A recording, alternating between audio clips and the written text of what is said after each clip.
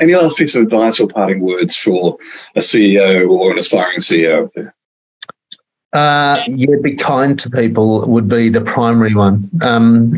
You just never know when you're going to run into someone again.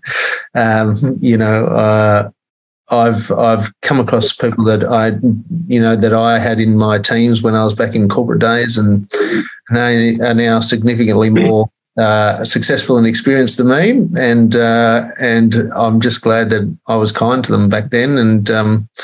And no matter how busy you are, and no matter what your thoughts are around that, make heaps of mistakes.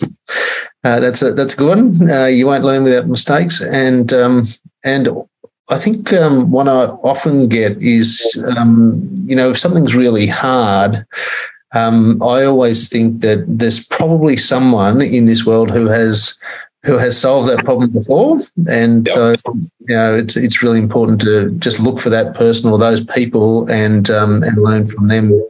Save yourself some effort and some time.